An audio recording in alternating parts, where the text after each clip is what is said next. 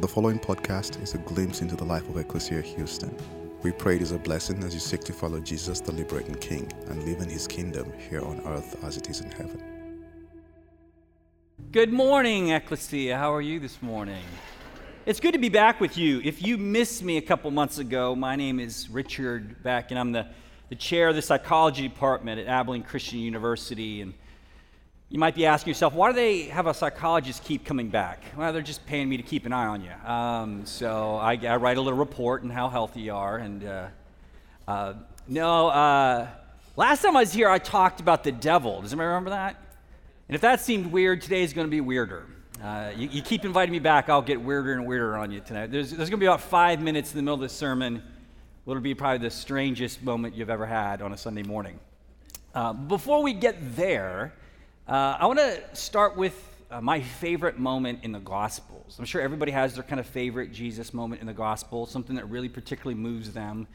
The story that I want to share comes from Mark chapter 1. It's a very short little story. So Jesus traveled to the next village and the one after that, throughout the region of Galilee, teaching in the synagogues and casting out unclean spirits.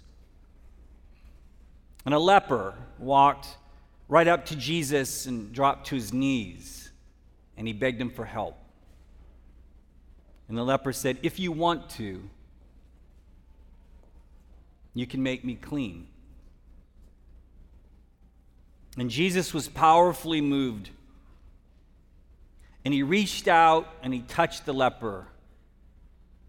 And he said, "I do want to be clean." Now, if you know anything about lepers in the Old and New Testament, do you remember what they have to do in the book of Leviticus? Whenever a leper would approach a social group like this one, if a leper was to emerge through those doors, do you know what the law said they had to do? They had to stand up and they had to declare to the group in a warning, "Unclean, unclean." Sometimes they even wore bells on their clothing so that the sound of their approach would be known, and that would give everybody a chance in the room to back away. And so what I find shocking about this story is that he even made it to Jesus. Because I'm sure when that leper approached, everybody backed up, except for one lone, solitary figure who does not move or give ground. And the leper approaches and he falls at his knees and he asks for healing. And my favorite moment in all four Gospels is what happened next. It says Jesus reached out and touched him. And I think maybe it's because I'm a psychologist that I pay so much attention to that touch. Because I kind of imagine what it would have felt like to be a leper. To everywhere you go, say unclean, unclean, and every time you do that, see everybody running away from you. I mean, when was the last time this man had been touched with any affection? Hugged, embraced, what we take for granted, everybody fleeing his presence. And I see Jesus putting a hand on him, and the man just shuddering with a deep ache, a deep need that had finally been met. And I believe that touch is the thing that really healed that man. Because it said, this leprosy, this thing that you think is between you and I, Jesus blows right through it and says, "I see you exactly as you are, and you are loved." And then once that's done, then what does he say? Almost as an afterthought, be clean. Because isn't the ordering everything in this story? Isn't it a very different story to say to somebody from a distance, "Wait, whoa, be clean first, then come in for a hug"? It's a different story to hug somebody regardless, unconditionally, radically, and even offensively, and then say, "Be clean." I was with the speaker, author, pastor, Brian Zahn. Some of you know Brian's work. And I was at a conference with him. He was presenting on a book he had written called How Beauty Will Save the World. It's a quote from the Russian novelist Dostoevsky. Beauty will save the world. And Brian's point in his book is that a lot of people aren't attracted to religion, especially organized religion. Church is hard for lots of people. But most people, even atheists, even the secular post-Christian world, finds Jesus beautiful. And so his recommendation is, we don't go out there and tell people, talk about the church, or talk about Christianity, it's all its mix-ups and hang-ups and problems and muddled history. We just lead with Jesus. If we could just present Jesus, his beauty will attract and save the world. And I agree.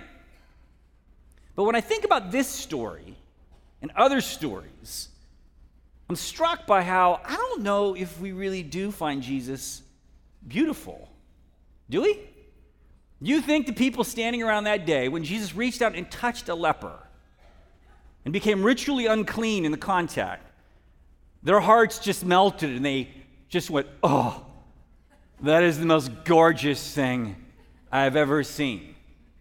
Do you think the Pharisees were attracted to the beauty of Jesus breaking bread and embracing tax collectors and sinners and prostitutes? Do you think they looked at him and went, that is beautiful. I want a piece of that. There's something shocking and transgressive about Jesus' beauty. It's a beauty that kind of is difficult. It's hard. I do think beauty will save the world, but it's a radical kind of beauty. And I use the word transgressive there. It's a word from the art community. Transgressive art is art that offends our aesthetic and artistic sensibilities, cuts across the grain of what we think is beautiful. It shocks us. Have you ever been to a modern art museum and looked at something and go, like, what is that? That's it. That's transgressive art. This is a transgressive beauty, a transgressive love. You're in a series on love. And sometimes we just talk about love like it's the most beautiful thing in the world. And then you see Jesus loving the wrong people, and there's something in our hearts that hesitates. Well, I've spent a lot of time as a psychologist studying that hesitation, that reluctance to love the hard-to-love people. And that's kind of what I want to talk a little bit here in the middle of this. And to do that, I actually need some volunteers. I'm going to hand out some Dixie cups. If you'd like to help me out with this next little thing, just raise your hand, and I'll give you a Dixie cup. You want one? I need a couple of people. Don't be shy. Nobody's going to be hurt. Anybody else? All right, you guys, you can share one. Anybody else over here? What we're going to talk about is moral psychology and how this moral psychology affects. Anybody over here? You look really excited to participate in this. That is worrisome. There's 2 cups right there. Okay. Okay, the first part of this, everybody can participate in. So I want you to take a second. I said this would be odd. I want you to just gather some spittle in your mouth and swallow it. Go ahead. Can you do it? How'd that feel? Weird, I know, drawing your attention to it. Most of it, no problem. All right, my Dixie Cup people, hold them up. Where are you? You got it? You got it? Okay, what if I were to ask you now, for us, to spit in the Dixie Cup and quickly re-drink it? Actually, somebody did this last night, and we all had trouble moving forward with the sermon at that point. Most of us would have problems with that. A little bit. You could do it, but it's definitely different, isn't it?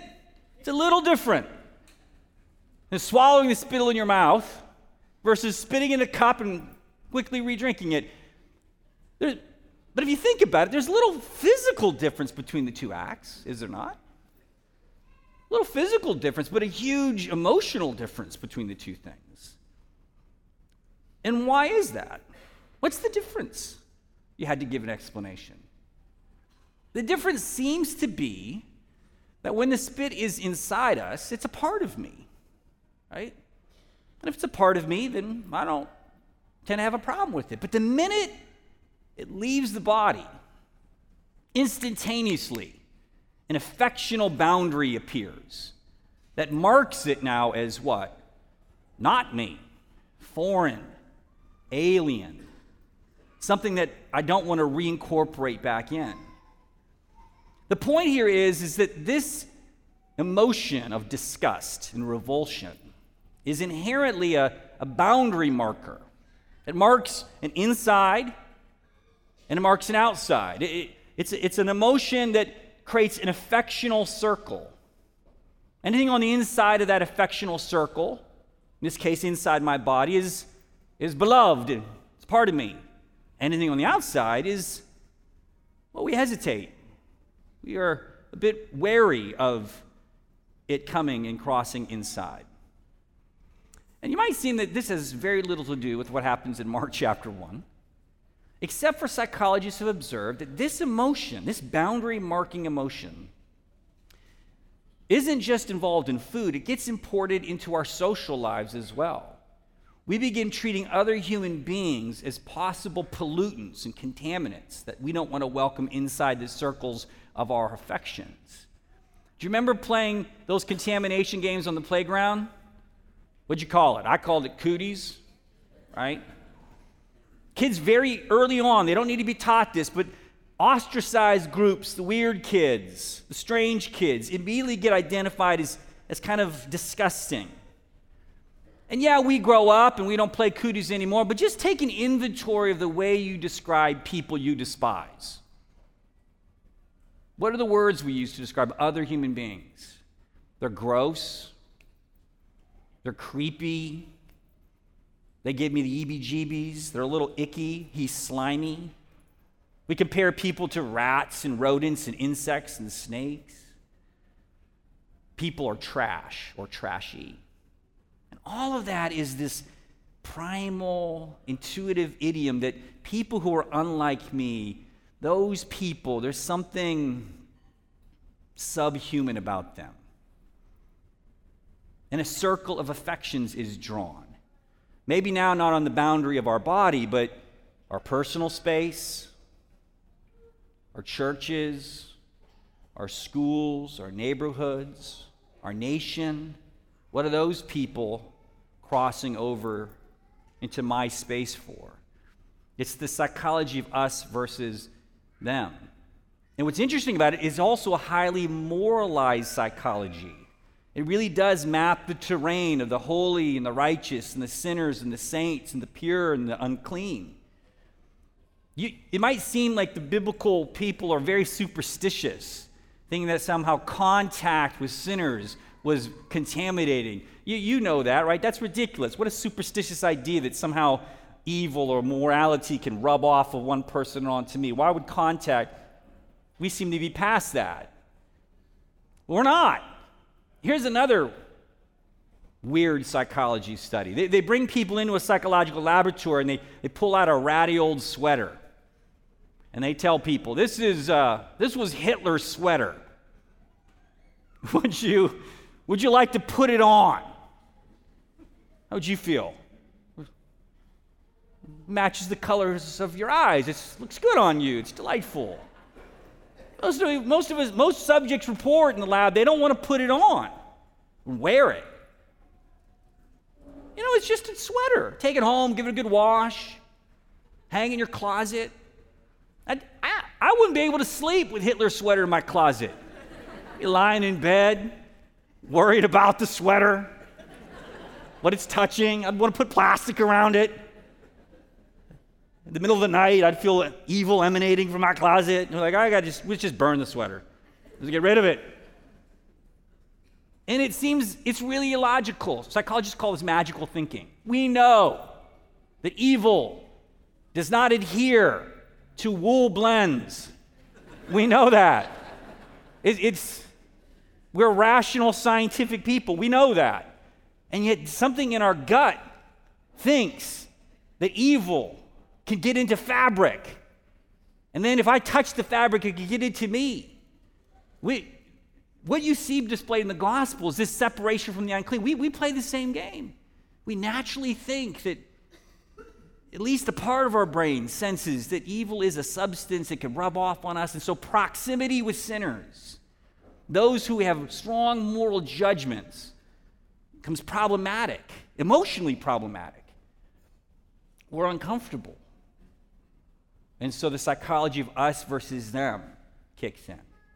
The boundary of kindness is erected. Now, some of you, though, might be thinking, I don't feel that. Like, none of what you've described fits me.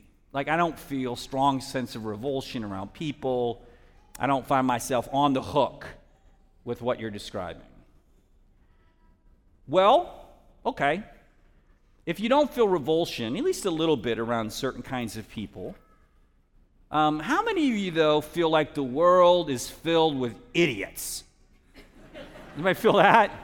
Okay, you're like, okay, you got me on that one. Like, I totally think that.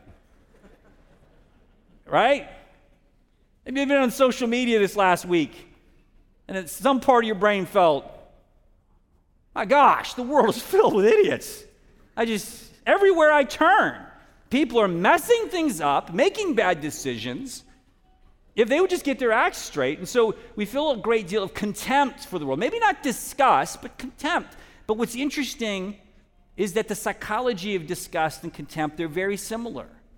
If I could film your face while you watched your Facebook feed, I would detect these kind of involuntary wrinkles of the nose. Both disgust and contempt are rooted in that primal food aversion system where what we're seeing is almost like rotten meat. You know, contemptuous people look down their nose, lift their nose as if something smells beneath them. They're very similar psychologies. And it's also, like disgust, a very dehumanizing emotion, contempt. And I think all of us experience that a lot, every day. Scorn, disdain, contempt, feelings of superiority. And it's a highly toxic emotion. You know what the number one emotion that predicts divorce is? The number one emotion that predicts a divorce in a relationship? The most toxic emotion? Contempt. To be contemptuous of a spouse. And why is that? Well, contempt has four main features to it. One, it's that feeling of superiority, viewing another person, a spouse, a friend, somebody in your office as inferior. In addition, it's a judgment that those people can't get any better. They're hopeless. Lost causes. There's emotional detachment. That's the third one. And then relational avoidance. Ponder that. Ponder how much you and I, through social media and cable news and talk radio, marinate our hearts and our minds in contempt every day. Think about how much we just marinate in that. They are inferior. They are hopeless. Emotional detachment and avoidance. And suddenly, you begin to sense about why Jesus' transgressive love is so hard. Because when you start thinking about those people we hold in disdain, it's a bit shocking if you're following Jesus' Instagram feed and he's taking a selfie with somebody and you're like, what's he doing with that person? That's what it looked like and felt like when Jesus touched lepers. And we all have our lepers. I know some of us think, yeah, you're really doing a really good job of describing like judgmental Christian fundamentalists. Those finger-wagging people about, who judge the world. Ecclesians are not like that. We're lovers. But liberals and conservatives have their own version of who the wicked are, do we not? We all have our version of who a bad person is. We all have our target when we're going at somebody who goes like, you're the idiot that's making the world worse. We're all on the hook here.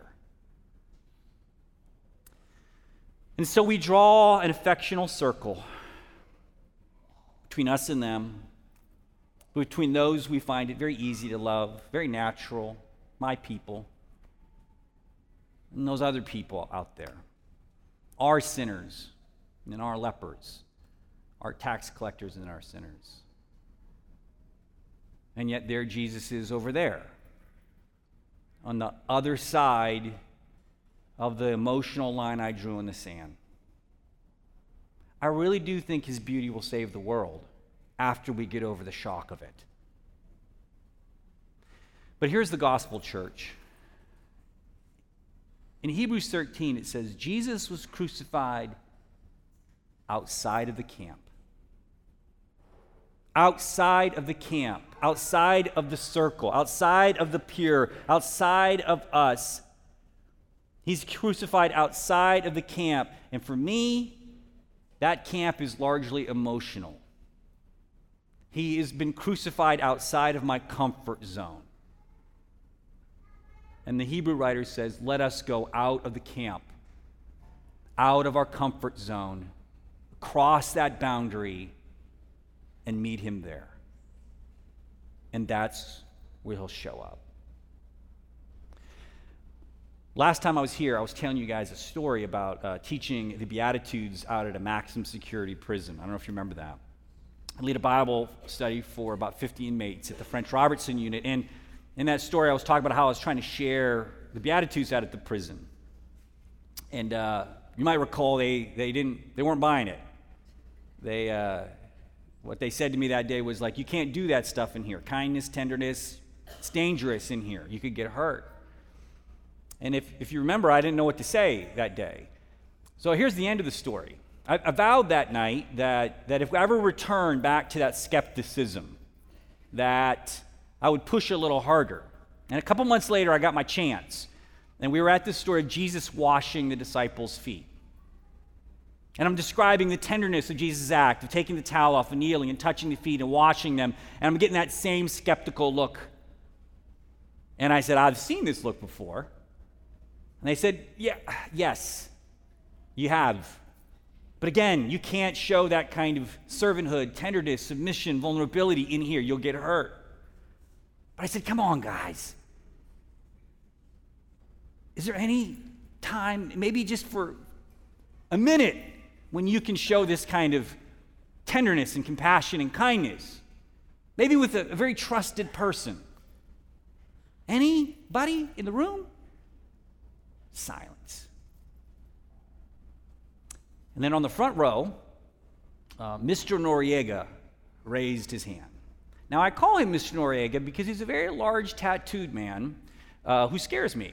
And he can bench press multiple times my own weight. I mean, I can snap me in two.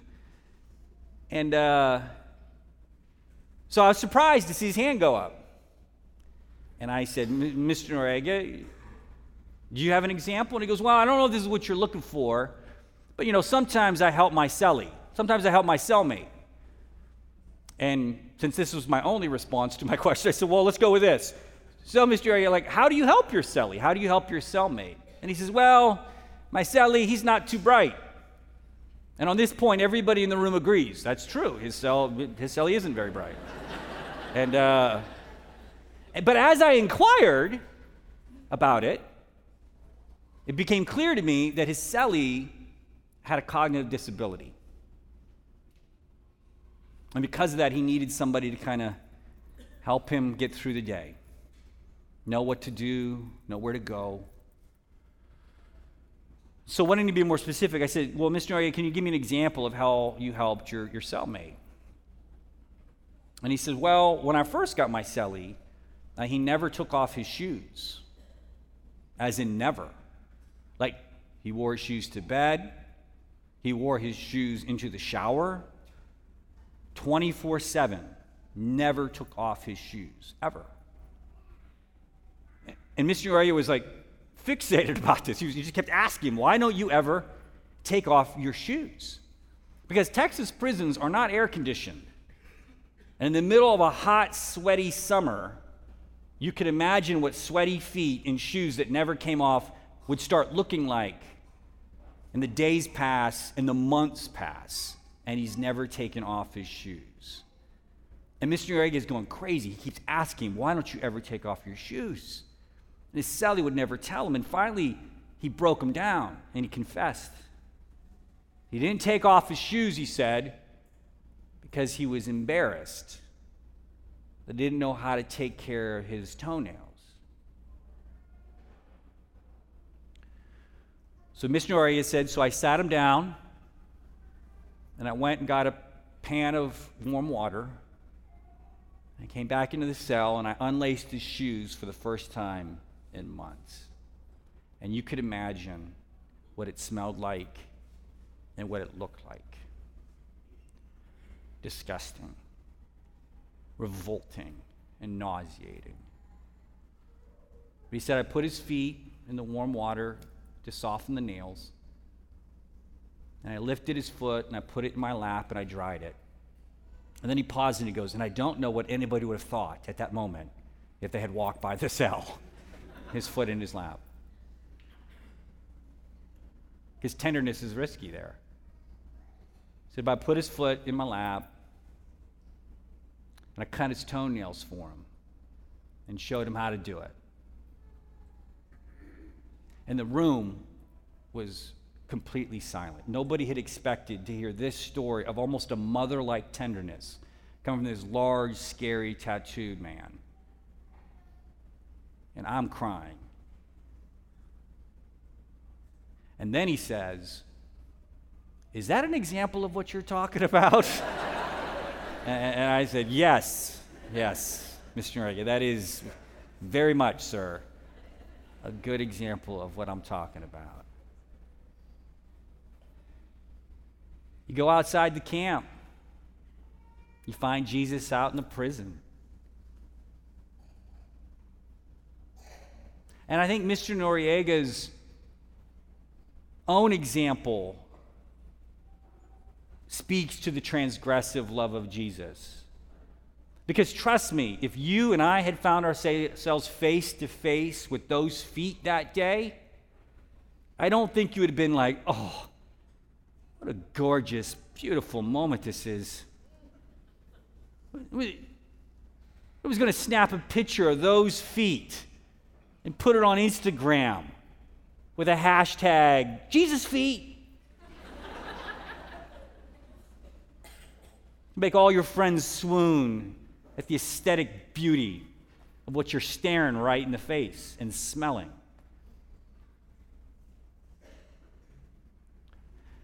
This is a beauty, but it's a hard one.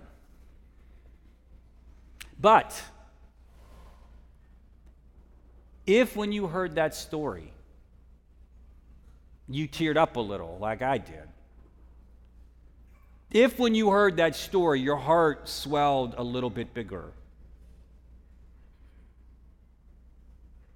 then you have seen the kingdom of God. You have seen a transgressive love. You have borne witness to the beauty that will save the world. Let us pray. Father in heaven, give us softer hearts. Help us follow you